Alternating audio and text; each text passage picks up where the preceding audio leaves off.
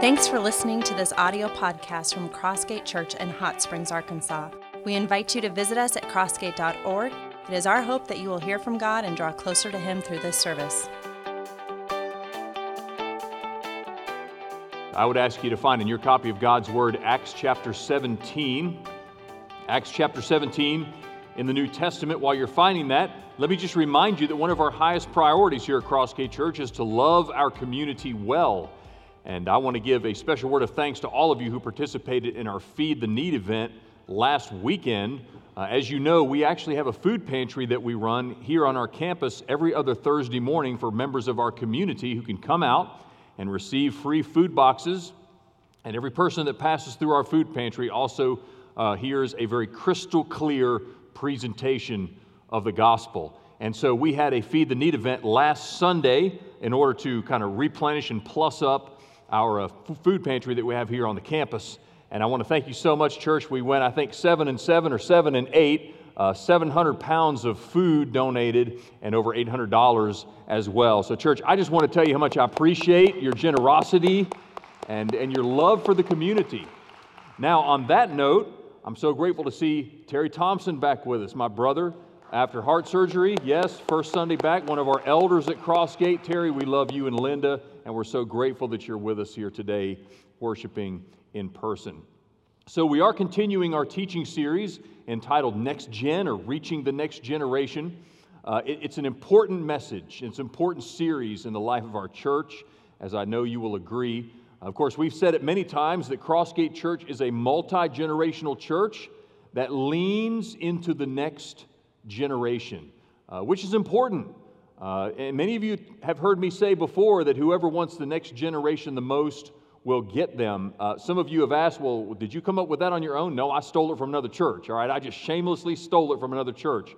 Sherwood Baptist Church in Albany, Georgia, one of the great churches in our nation. They have this right on the wall in their large mall or lobby area. Those letters are 3 feet tall. And every person that walks into that mall area knows without a shadow of a doubt that church is going after the next generation. Absolutely love that. But here's the thing. This message in this series is for everybody, okay? It's not just for the parents. It's not just for the grandparents. It's for everybody. Because even if you don't have any children or you don't have any grandchildren, or perhaps your children or grandchildren are distanced from you in such a way that you're having a difficult time influencing them for Jesus, there are plenty of children in your sphere of influence. Trust me, if you're here on this campus, there are plenty of children in your sphere of influence. So I ask you to pay attention to what we're saying this morning about reaching the next generation. Now, sometimes people will say, well, how come we're making such a big deal about the next generation? I mean, how come we're making such a big deal about leaning in to the next generation? Well, that's a great question. First of all, we do it because it's biblical. I mean, it's in the Bible, a mandate in the Bible. We certainly see God's heart for the next generation and for all generations. For example, I shared this with you 2 weeks ago. I'll share it with you again. Genesis chapter 17, it says, "And I will establish my covenant between me and you and your descendants after you in their generations for an everlasting covenant, to be God to you and your descendants after you." And here's another one from Deuteronomy. I shared this with you 2 weeks ago also. "Know therefore that the Lord our God is God, the faithful God who keeps covenant and steadfast love with those who love Him and keep His commandments to 1,000 generations." Now look at Psalm 145. Now you're beginning to see kind of a mandate here from the Lord. "I will praise you, my God and King, and bless your name forever and ever. Every day I will bless you and praise your name forever and ever. Great is the Lord and greatly to be praised, and His greatness is unsearchable. One generation," that's you, "shall commend your works to another," that's the next generation, "and shall declare your mighty deeds." And then I would direct your attention to Deuteronomy chapter 6 for a crystal clear picture of what this looks like. "When your son asks you in time to come, what is the meaning of the testimonies and the statutes and the rules that the Lord our God has commanded you, you shall say to your son, we were Pharaoh's slaves in Egypt. And the Lord brought us out of Egypt with a mighty hand, that He might bring us in and give us the land that He swore to give to our fathers. And the Lord commanded us to do all these statutes, to fear the Lord our God, for our good always, that he might preserve us alive as we are this day. Now watch this. Watch what he says here. And it will be righteousness for us if we are careful to do all this commandment before the Lord our God as he has commanded us. There is a conditional aspect there. That is illustrated when you talk to your kids, you talk to your grandchildren, or whoever God has placed in your sphere of influence and say, you know what, here's the deal. What we've learned, Mom and Dad have learned this. If we honor Jesus and put God first and build our home upon the solid rock of Jesus Christ, when the storms come and the winds beat down on our house, the rain and all the rest, our house will stand. God will bless us if we put him first, right? That's pretty much what we're supposed to be communicating to the next generation. So it's biblical that we are leaning into the next generation. But let's face it, it also makes a lot of sense, doesn't it? I mean, you think about it. We're not the only people in this world who are talking about reaching the next generation. The political analysts are talking about reaching the next generation. I saw an article just the other day written by Kellyanne Conway, who's a political strategist.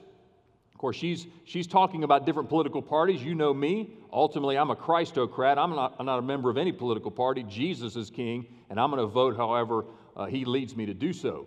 But she says this: the Democrat Party is becoming a turnout machine among younger voters due to its use of social media influencers with left-leaning views. While I disagree with their policies, it's a smart move to lean on social media influencers. Republicans have some work to do in appealing to younger voters. We cannot simply wait for the young to turn old and the single to be married to find new voters, that's for sure. Voters ages 18 to 29 prefer Democrats by a significant margin, with the demographic voting for Democrats over Republican by a 28-point margin in 2022, as well as voting for Biden over Trump by a 24-point margin in 2020. There's a pragmatic aspect to reaching and leaning into the next generation, right? Because you always need a younger generation coming up to be a part of whatever it is you're a part of. All right? But it's not just the political analysts. How about the marketing executives? Okay, so many of you know in the last couple of weeks there's been a big controversy over Bud Light, right?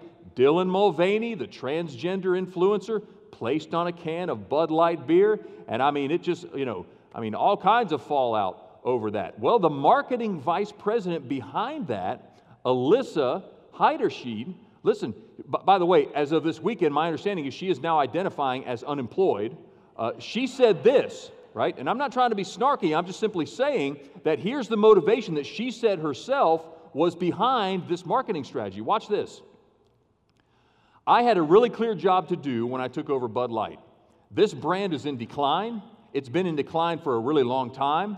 And if we don't attract younger drinkers to come and drink this brand, there will be no future for Bud Light. So I had a super clear mandate to evolve and elevate the brand. What does evolve and elevate mean? It means inclusivity. It means shifting the tone. It means having a campaign that's truly inclusive and feels lighter and brighter and appeals to younger women and men. Here's something about beer drinkers, okay? Middle-aged beer drinkers become senior citizen beer drinkers. And senior citizen beer drinkers, guess what they do? They stop drinking beer because they die off. And so now you've got to find some younger folks to drink Bud Light, right? It's an issue of leaning into a new generation of folk. I mean, everybody knows this. It's not just like we're the only people talking about reaching the next generation. Of course, we're the only ones that have the gospel. That's the big difference. Now, the fact is this. Today, we're going to specifically talk about making more and better disciples of the next generation along these lines. There are voices in the world that are bombarding our students every single day. And there are verses in the Scripture that help us to know the truth. And so we're going to talk about equipping the next generation to evaluate the voices in light of the verses, right? And we're going to do that by simply equipping them over and over and over again to ask this question: what does the Bible say? You know, I've gotten a lot of feedback, good, bad, and ugly, over the last almost 4 years that I've been your pastor, right? And I will tell you that the feedback that I get more than anything else from all different generations at Crossgate Church is this: thank you, Pastor Phil, for always asking the question, what does the Bible say? Right? I've had grandparents say, I'm so grateful my grandchildren are in a church where they are hearing that over and over again. I've had parents tell me that. I've had younger folks tell me that. They are so grateful. And listen, my heart is warm to tell you this, that I was saved in a church that had a very high view of the Scripture. I'm so grateful to be the pastor of a church that has a high view of the Word of God. So we're going to talk about that today. Finally, we're getting to Acts 17. Everything else has been throat clearing up to this point. But now let's dive into the Scripture. And first of all, let's just simply see that the verses are greater than the voices. Okay? The verses are greater than the voices. We've just got a couple of short verses to read for you from Acts 17. Watch this. The brothers immediately sent Paul and Silas away by night to Berea. And when they arrived, they went into the Jewish synagogue. Now these Jews were more noble than those in Thessalonica. And they received the word with all eagerness, examining the Scriptures daily to see if these things were so. Many of them therefore believed, and not a few Greek women of high standing as well as men. So a couple things I want you to see about these people in Berea. The first of which is this: they had a high view of the Scripture. Now, Paul the Apostle was the premier missionary in those days for the Christian faith. He traveled all over the ancient world, going from city to city to city. And kind of his modus operandi, as they say, his MO, was to first go to the synagogue, the Jewish house of prayer and worship and Scripture reading, and preach the gospel there. Preach the death, burial, and resurrection of Jesus Christ in accordance with the Scriptures. Why did he go to the synagogues first? Well, because they already knew the Bible. They may not have known that Jesus was all over it, but they at least knew the basic framework of the Old Testament as they had it.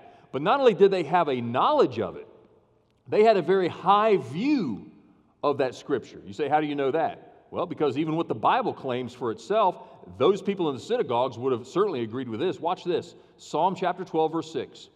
The words of the Lord are pure words, like silver refined in a furnace on the ground, purified 7 times. Psalm 18, verse 30. God's way is perfect. The word of the Lord proves true. He is a shield for all those who take refuge in him.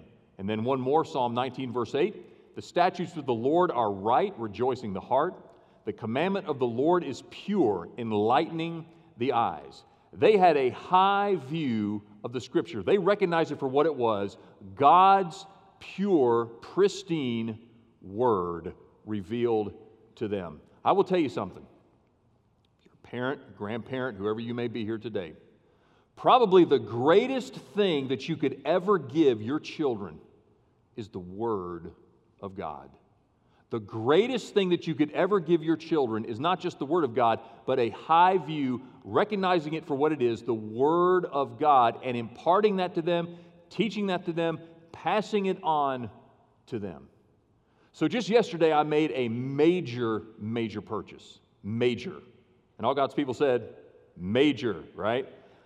I went out and bought something that I typically only buy about once every 8 to 10 years. So it's not something I buy on a regular basis, okay? I went out and bought a new Bible. And I've only had, listen, over the course of 3 decades of following Jesus Christ, up to this point in time, I've only had 4 Bibles. So about every 8 to 10 years, I go out and buy a new Bible. First one I bought when I got saved as a teenager in high school, and I wore that out in 8 or 9 years and marked it all up, and the cover was falling off, and I put duct tape on the spine, and I retired that one. Then I went out and got another one. Wore that one out. Then I got another one. So I just retired my 4th Bible, and now I'm on my 5th Bible. Why is that a big deal? Well, it's a big deal because I have 5 children. Okay? And every one of my kids, God willing, one of these days, because I've got them all stacked up on the shelf right now, but one of these days I'm going to pass those Bibles off to my kids. There's my Bibles, my 4 Bibles are what's left of them, and I've got those at the house, and every one of my kids is going to get one of those Bibles. Why do I think that's a big deal? I remember hearing John Maxwell, the great John Maxwell, preaching several years ago. And in the middle of the message, he held up a raggedy old Bible. And he said, "This was my dad's Bible."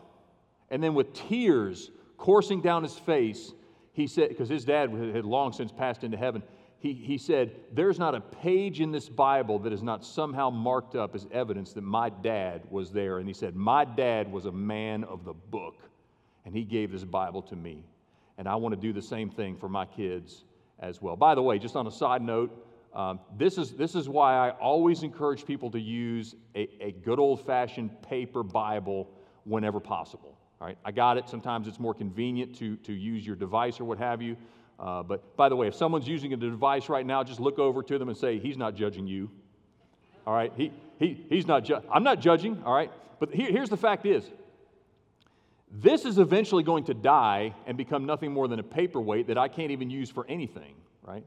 Those Bibles, God willing, will be around until Jesus comes back as a testament to the fact that I have been a man of the book. Now, I haven't been perfect, but I have been a man of the book, and I'm going to pass those things off to my children. So they had a high view of Scripture, hugely important. Here's the second thing, though. They examined the voices through the verses. Look back in Acts chapter 17. What does it say? These people in Berea, they heard what Paul said, and they just bought into it hook, line, and sinker without ever thinking about it. No, it actually says they heard what Paul said. Paul was just one of many voices at that point. They didn't know who he was. He was just coming in with a message. And so they evaluated it based on what they saw in the Scripture. They searched the Scriptures daily to find out whether what Paul was saying was true. Now, this is so huge as we invest in the next generation at Crossgate Church. And here's the reason why. Well, two reasons, really. One is because just of the sheer volume, the number of voices that are bombarding the next generation, all kinds of voices from the world. But here's the second reason. Technology has made it such that the voices coming at them from the world seem more and more believable because of so many technological advances. And you know, the Bible describes, I would say, the age range from middle school to high school with a word, and that word is simple.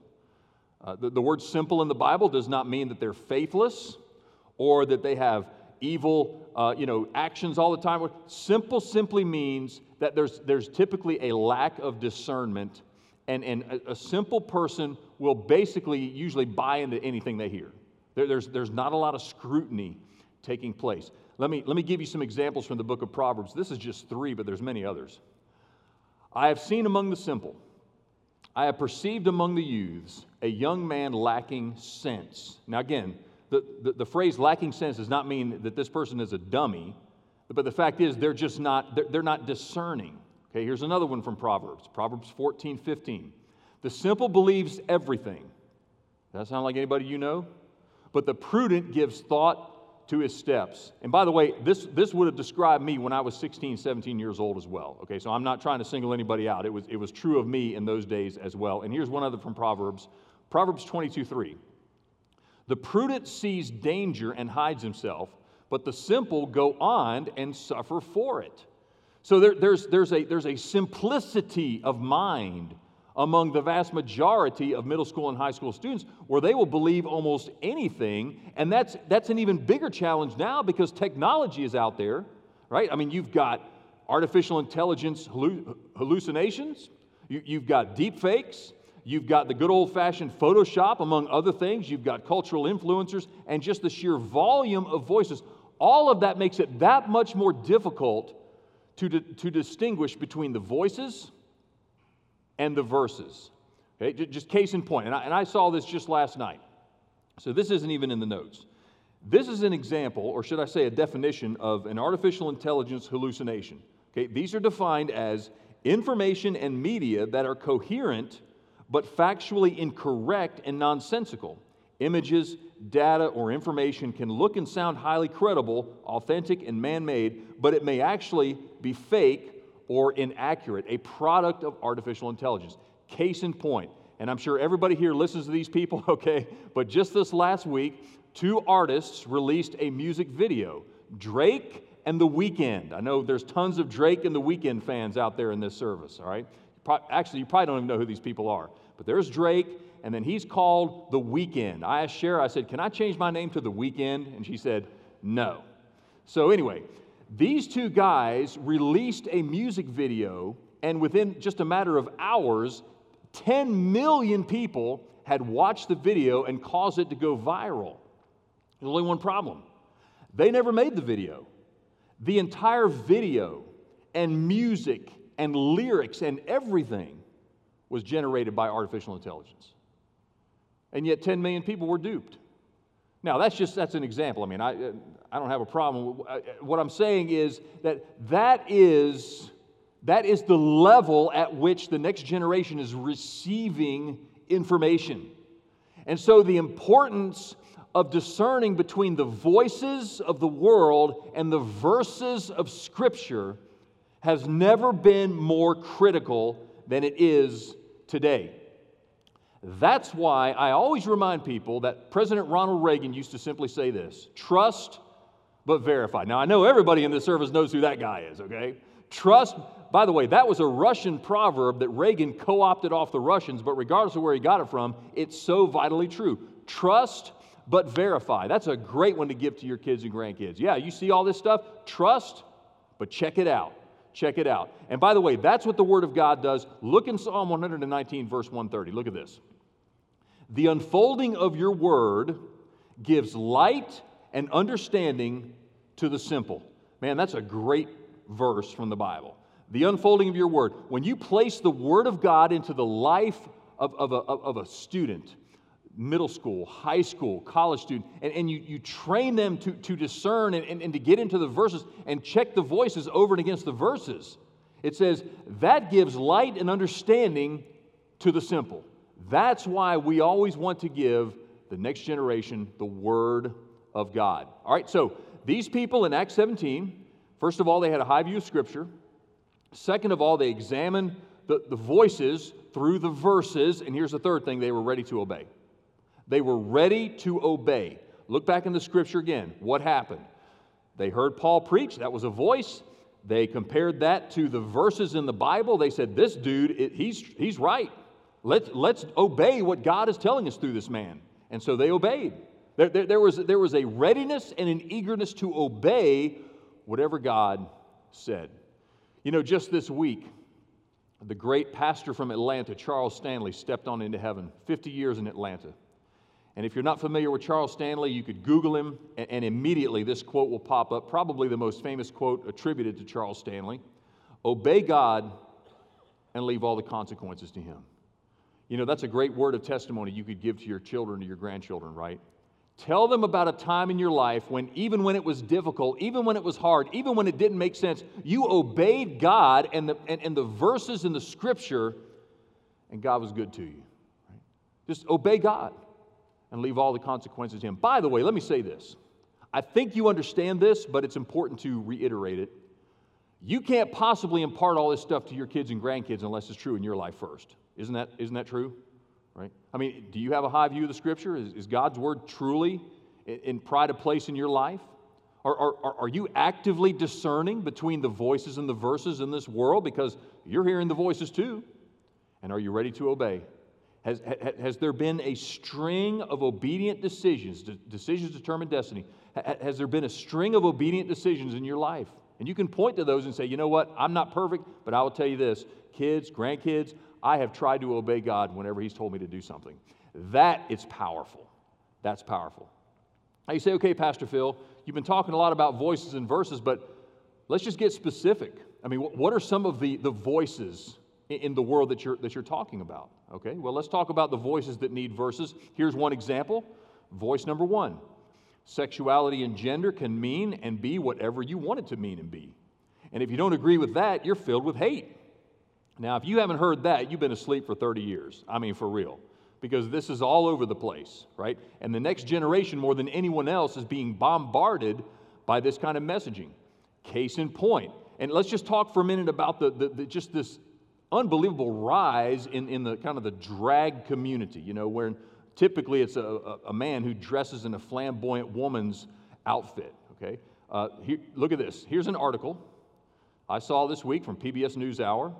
Drag story hours in which performers read to children in libraries, bookstores, or other venues have become popular in recent years.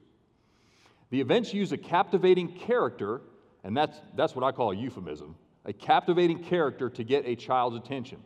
Any parent whose kid can't take their eyes off of Elsa from Frozen gets the idea. The difference here is that the goal is to get kids interested in reading, which is crazy when you think about it. Elsa, let it go, in their eyes is no different than a man dressed up in some flamboyant woman's costume, right? And then, of course, they say, look, I mean, listen, the whole reason we're doing this is because we just want kids to read better. We just want kids to enjoy reading. Really? I mean, listen, yeah, it's one thing to ask what's wrong with a drag performer appearing before children. Honestly, I think the bigger question is, why do drag performers so crave audiences of children? Right? Why? Because they're trying to reach the next generation and normalize the absurd. Here's another article. I saw this. It's out of Iowa, Times Republican paper. An op-ed piece said this: drag queens pose no bigger threat to our communities than transgender women in sports do. That's a whole other argument for another time. These are issues right-wing extremists have gotten hold of because they work politically, not because they've suddenly taken an interest in women's sports or children's story hours. It's also about recognizing that not everyone fits squarely into the binary system, that human sexuality takes more forms than traditional heterosexuality. It's about acceptance as opposed to rejection. Again, if you haven't heard all of this, you've been asleep for 30 years. The question is, what does the Bible say? Deuteronomy 22, verse 5. Look at this. A woman shall not wear a man's garment, nor shall a man put on a woman's cloak. For whoever does these things is an abomination to the Lord your God. Now look, this is Old Testament law. All right? And the nitnoid details of the Old Testament law, that doesn't apply to followers of Jesus in our day and age today, right? But the principles are still there. And we must ask ourselves when we go back to the Old Testament, well, what's the principle here? And I think clearly the principle is this, that God created them male and female. And God is opposed to any movement that tries to dilute or demolish the distinctions between male and female, right? I mean, God is opposed to that because that was His created order. I mean, don't take it up with me, take it up with God, right? Now, what does the Bible say? Continually, because here's the messaging. If you don't agree with this, you are a hate-filled bigot, right? Well, what does the Bible say? Ephesians 4:15, we will speak the truth in love, growing in every way more and more like Christ. I got news for you. The Bible does not give anyone license to be a jerk, right? Or to be ugly to people. Right? And so we should always endeavor to speak the truth in love, but understand this, when you speak the truth even in love, this world's still going to come down on you like a hammer. And taking a stand for Christ is all part of following Jesus. Right? Pastor Rick Warren said it best. Look at this. Our culture has accepted two huge lies. The first is that if you disagree with someone's lifestyle, you must fear or hate them. The second is that to love someone means you have to agree with everything they believe or do. Both are nonsense. You don't have to compromise convictions to be compassionate. All right? So understand it, as these voices come in, we want to equip the next generation on how to discern and choose the verses over the voices. Here's voice number two. Voice number two. Date whoever you want to, however you want to, whenever you want to, right? I mean, that's pretty much the voice that's coming in from our culture today. And by the way, not just for students. I would say if you've been previously married and now you're kind of on the dating scene, I mean, you're hearing the exact same thing from the world and from your coworkers and all the rest, and yet God has something else to say. But what are some of these voices? How are they manifested? Okay, here's one. Here's one from Psychology Today. Gen Z, those born after 1995, is having a mental crisis in terms of accelerated rates of anxiety, depression, and suicide. At the same time, there is a massive downward spiral in sexual activity among Gen Z Americans. Some older adults see this as good news because, after all, less sex will likely translate to fewer sexually transmitted infections, unintended pregnancies, and abortions. At the same time, however, the rise in sexlessness among young adults comes with the cost of not being able to tap into the myriad benefits of sexual activity, including its positive effects on psychological well-being. And this, in part, may be worsening the mental health crisis we're seeing in Gen Z. Wow! so much dissonance in this article in Psychology Today. On the one hand, they're saying, well, Gen Z is not as sexually active as we were back in the 80s and the 90s, but wow, I mean, they're paying a price for it in mental well-being. A lot of dissonance in those voices. And here's one more. I actually gave this to you in our series on marriage earlier this year, Brides Magazine. What living together before marriage means for your relationship. Cohabitation, and by the way, for you old-timers, that's shacking up, okay? Cohabitation is a great way to test run a relationship before fully committing to marriage, if that's your end goal. It creates an environment where couples can really get to know each other while learning how they function as a unit that shares both a living space and a life together. This may be the biggest irony of them all. Brides Magazine, which is a publication devoted to helping people get married, is also providing bad advice that's going to help people get divorced eventually, because you know the data supports this throughout, everywhere, all time. People who live together before they get married have a much higher divorce rate than people who never live together before they get married, right? Voices. Those are the voices. Well, what does the Bible say about dating? Well, actually, the Bible, on the one hand, doesn't say anything about dating, because they didn't even have dating back in the 2,000 years ago. They just didn't have it, okay? On the other hand, there's some tremendous principles. The number one principle is this: if you're a follower of Jesus Christ, you have no business dating a lost person. 2 Corinthians chapter 6, look at this. Do not be unequally yoked with unbelievers, for what partnership has righteousness with lawlessness, or what fellowship has light with darkness? For that matter, you certainly have no business marrying an unbeliever. And if you can't possibly see yourself marrying someone, you have no business dating them in the first place. One of the first churches I ever pastored, I got up and told the congregation one Sunday from this scripture, I said, you're foolish if you're a Christian and you marry a lost person. And some people tried to have me thrown out of the church. They didn't like what I told them, right? But the fact is, it's right there. That's a verse over and against the voice. How about this scripture? Matthew chapter 6, seek first the kingdom of God and His righteousness, and these other things will be added to you. Here's something very important for anybody who's in the dating pool, no matter how old or young they may be. Okay? It's 1,000 times more important to be the right person than it is to find the right person. Did you know that? It's 1,000 times more important to be the right person, a growing follower of Jesus who lives and loves like Jesus and leads others to follow Him, than to find the right person in a relationship. I'm not sure I made a lot of friends in the 9:30 service when I said I don't really think I know any high school students that are probably ready to date. I think some of the students might have tuned me out.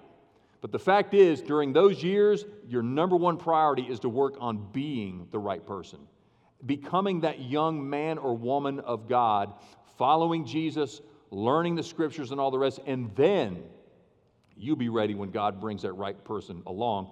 And here's a great verse for dating in light of that. 1 Peter 5:6, humble yourselves under God's mighty hand, and He will lift you up in due time. Voices and verses. I will tell you, the voices of the world, as I told the 9:30 service, the voices of the world will not lead you to peace, stability, and the joy of the Lord. They just won't do it. And here's one other voice. Voice number 3, you've got to be involved in tons of activities, otherwise you'll miss out.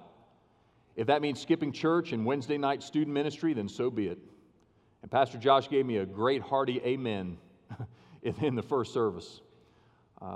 I think we all know that the next generation is unbelievably busy these days.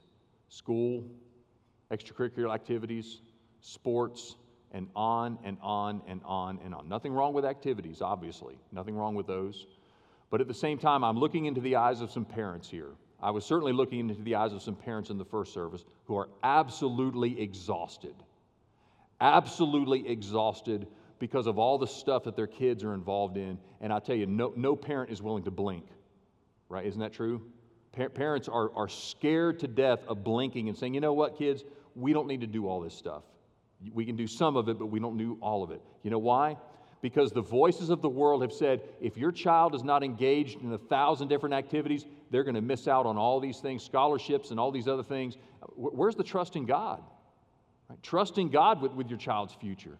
If I can just grind my child into the dirt enough, they might actually have a future in this world. I'm not so sure that's what the Bible says. Okay? But listen, here's an article I saw this week from the Journal of Sports Education and Society. Researchers, and this was in a particular part of the country, particular demographic, researchers found that the majority of children, 88%, were participating in organized activities 4 to 5 days per week, with 58% of the kids going to more than one activity in a single evening. Extracurricular activities were essentially found to dominate family life. Researchers assert that a busy, organized activity schedule cannot only put excessive strain on family relationships and resources, and all the parents said, yeah, it costs an arm and a leg to be involved in all these things, but also potentially harm children's development and well-being. Now again, remember, I'm not saying there's something wrong with activities per se, but when those activities prevent your children from being in church and prevent you from being in church on a consistent basis, both on Sunday morning and for one of our greatest disciple-making opportunities for middle school and high school students on Wednesday night, one of two things need to happen. Either you need to find some new activities for your children, or you simply need to tell their coach or their instructor or their whatever, hey, look, Wednesday nights, we're going to be in church, so we're not going to be at practice on Wednesday nights. What does the Bible say? What are the verses? Hebrews chapter 10, look at this. Let us consider how to stir up one another to love and good works, not neglecting to meet together as is the habit of some, but encouraging one another, and all the more as you see the day drawing near. What's one of the biggest reasons why we are not to stay away? We should gather? Because we need each other, friends. You think you can do this Christian life on your own? You are flat wrong. We need each other. Your students need other Christian students for fellowship. They need other people pouring into them as well in terms of what happens here at Crossgate Church. The voices of the world say, go, go, go, more, more, faster, faster. And the verses say, come together and be with me and with others who follow Jesus. I love what Andy Owen said. Look at this. Parents who treat church as optional should not be surprised when their children end up treating Jesus as unnecessary. So what's our next step, Pastor Phil? You know, I would tell you that I think your next step as a parent, if this is not part of your rhythm on a regular basis already, okay, your next step as a parent, a grandparent, or anybody who has children in their sphere of influence is to enculturate the question, what does the Bible say? That's why the dining room table is probably the most sacred place in our homes, whether we realize it or not. Spend your time around the table, breaking bread as a family together, eating and talking, not watching a screen or just, listen, it's okay. Your kids may not like you for a season. No phones at the table. How about that? No devices at the table whatsoever. Mom and Dad, that counts for you too. You got to put your phones and devices somewhere else when you're sitting at the table. And I'm not saying you got to just come up with a sermon every time you sit down and eat or 10 scripture verses, but I'm telling you what needs to happen is as you talk about life and about things, inject that question. What does the Bible say? Let that become a part of the culture of your family. What does the Bible say about that? You say, well, Pastor Phil, I don't have any children. I don't have any grandchildren. Or they're so far away, I have a hard time influencing them. I'll tell you what, if you're on this campus physically on a Sunday or a Wednesday, you've got tons of children in your sphere of influence, whether you realize it or not. And regardless of what your physical capabilities are, regardless of your level of abilities to engage and all the rest and instruct, listen, there are opportunities for you on this campus to somehow pour into the next generation. If for nothing else, to simply help them to hear that question over and over again, what does the Bible say? And I want to encourage you, that may very well be your next step. You say, I wouldn't even know where to begin. Here's where you begin. Come see us in our next steps area after this service, or you can talk directly to Pastor Josh, Miss Danielle, Miss Jessica, our preschool and children's directors, and say, you know what, God has laid this on my heart as a conviction that I need to be more proactive in pouring into the next generation here at Crossgate Church. How can I do that? Help me to see how I could do that at Crossgate. We invite you to join us in person at our campus located at 3100 East Grand Avenue in Hot Springs, Arkansas. If we can pray for you, send us an email at prayer@crossgate.org. Thanks again for listening to our audio podcast.